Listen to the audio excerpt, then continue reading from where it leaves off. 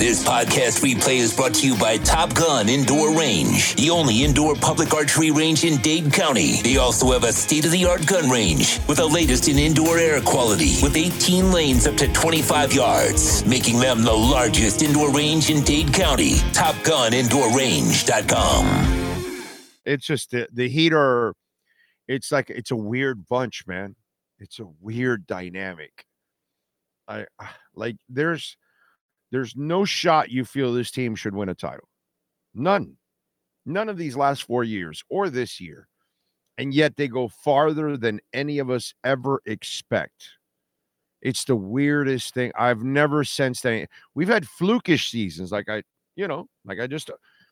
Panthers, when they got to the Stanley Cup, the first go around against Colorado, clutch and grab team. They could barely score with a fistful of dollars in a whorehouse. I mean, if they got 2 goals in one game, that was like watching these Panthers with only 4 or 5 in a game. Okay? That's like normal for our Panthers now.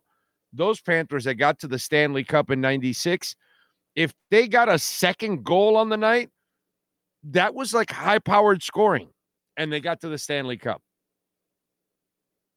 Woodstock year, freakish, flukish, got to the Super Bowl. I think Ira had a good one there with the Chad Pennington year and the Wildcat crap. You know, you fooled a couple people, especially the Patriots. You picked up a couple cheesy wins, and it got you the division. You snuck into the playoffs. It was an aberration. Totally flukish. But that's how flukish seasons happen. It's just 1. This is 4. That's crazy. 4. How do you do that? We've never been involved in anything like this. I've been covering sports here for 34 years. I've been following sports for 50 years since I was a child here. I think I've seen any and every scenario out there. I've seen, for any team, I've seen most of the flukish seasons.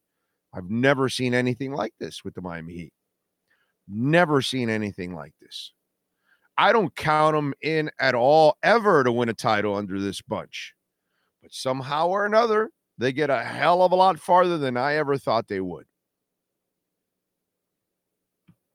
Now, I don't have a problem with a rebuild because they have already proven to me that they're a great franchise. They bring titles, tons of winning seasons. So I don't mind getting rid of Butler. I don't mind moving on and turning the page and having a transition year or 2. I just don't mind that. It doesn't bother me with the Heat. You know, with the Marlins, of course it bothers me because you're constantly a disaster. You never do anything for us. So that's different. So I'm going to treat you differently. I'm going to treat the Dolphins differently than I'm going to treat the Heat. Because the Heat is just the elite organization in town. Everyone strives to be the Miami Heat. That's why they can afford, in my eyes, to take a step back or 2 and clear out some of this already. Because it's almost like you're chasing your tail, basically, is what you're doing. You're just chasing your tail because you're not going to win shit. But you're making the coach, work his ass off and really be the best coach in the business just to get you to the Eastern Conference Finals or the finals. Like, Eric Spoelstra is the best coach in the NBA the last 4 years by miles and miles and miles and miles and miles and miles. It's not even close. Okay? Anybody that's won championships in the last 4 years, they can't even touch his jock. It's really weird. Hell of a dynamic, and it's frustrating also because you can't win, yet that dude that coaches just finds a way to maximize the hell out of everything. This podcast replay is brought to you by Cutter's Edge Total Landscape Solutions. With decades of experience here in South Florida, CuttersEdge.com provides fantastic results. Call 954-472-0622. I love the Heat fan that thinks that there's like some kind of market for Tyler Hero or something. I find that one hilarious. Like, if there's a market for him, it's a garbage market. Nobody wants him, so you're not going to get much offered for him. And they really don't have a lot of things that you want to move. You know what I'm saying? They got pretty much rid of the dead weight that they were going to get rid of, and now that Jimmy Butler is at least trying, I guess you'll ride out the rest of the season with him. You know what I'm saying? But that's about it. I mean, nobody really wants Tyler Hero. You know, Tyler needs to go through like a couple of years of staying healthy and kicking ass. And then I think that will convince people, if, you know, maybe at that point, then you really want to keep him, obviously. But if you really ever think that he's a tradable piece, you know, a sexy piece, because he's not, unfortunately. You know, I get. Some of you are still waiting for the Tyler Hero with the scowl from the bubble to appear, and that's just not going to happen ever. It's never really going to happen.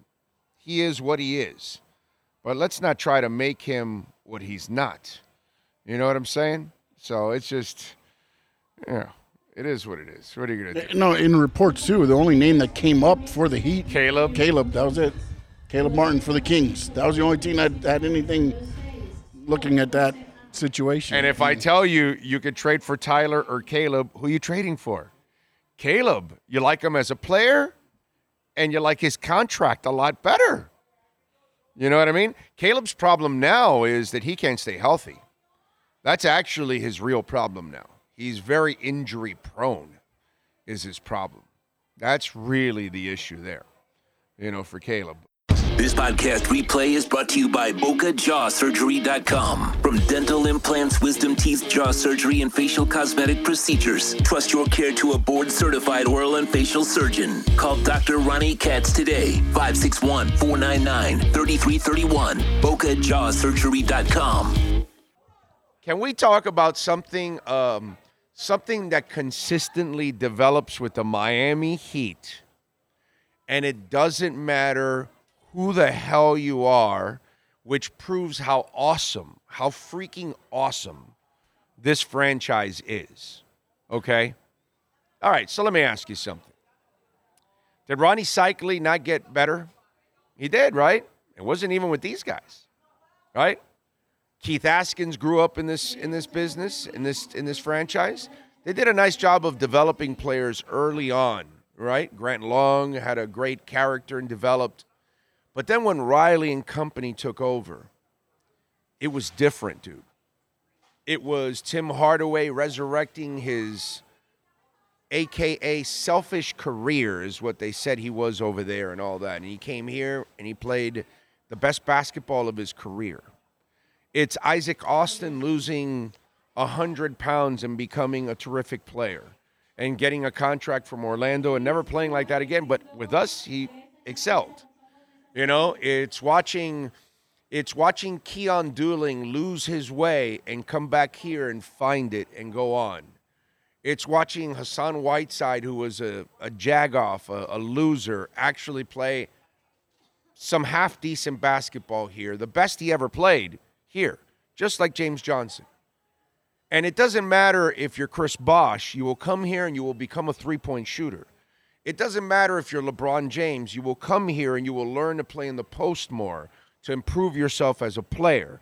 It doesn't matter if you're Dwayne Wade. They will make you a better shooter. It doesn't matter if you're Caleb Martin or James Johnson. It does not matter who you are. You will improve as a player. Nobody ever made Jimmy Butler a three-point shooter. Somehow or another, he has become a more productive three-point shooter with the Miami Heat than he has ever been in his entire life. It's a lot easier to get the guy, Duncan Robinson, who's done nothing, to do something. Not to do what Duncan's done. That's special. But I'm just saying, a lesser player, get them to become a slightly better player, you can do that. But when you start making even stars better than what they are, then you're reaching the ultimate player.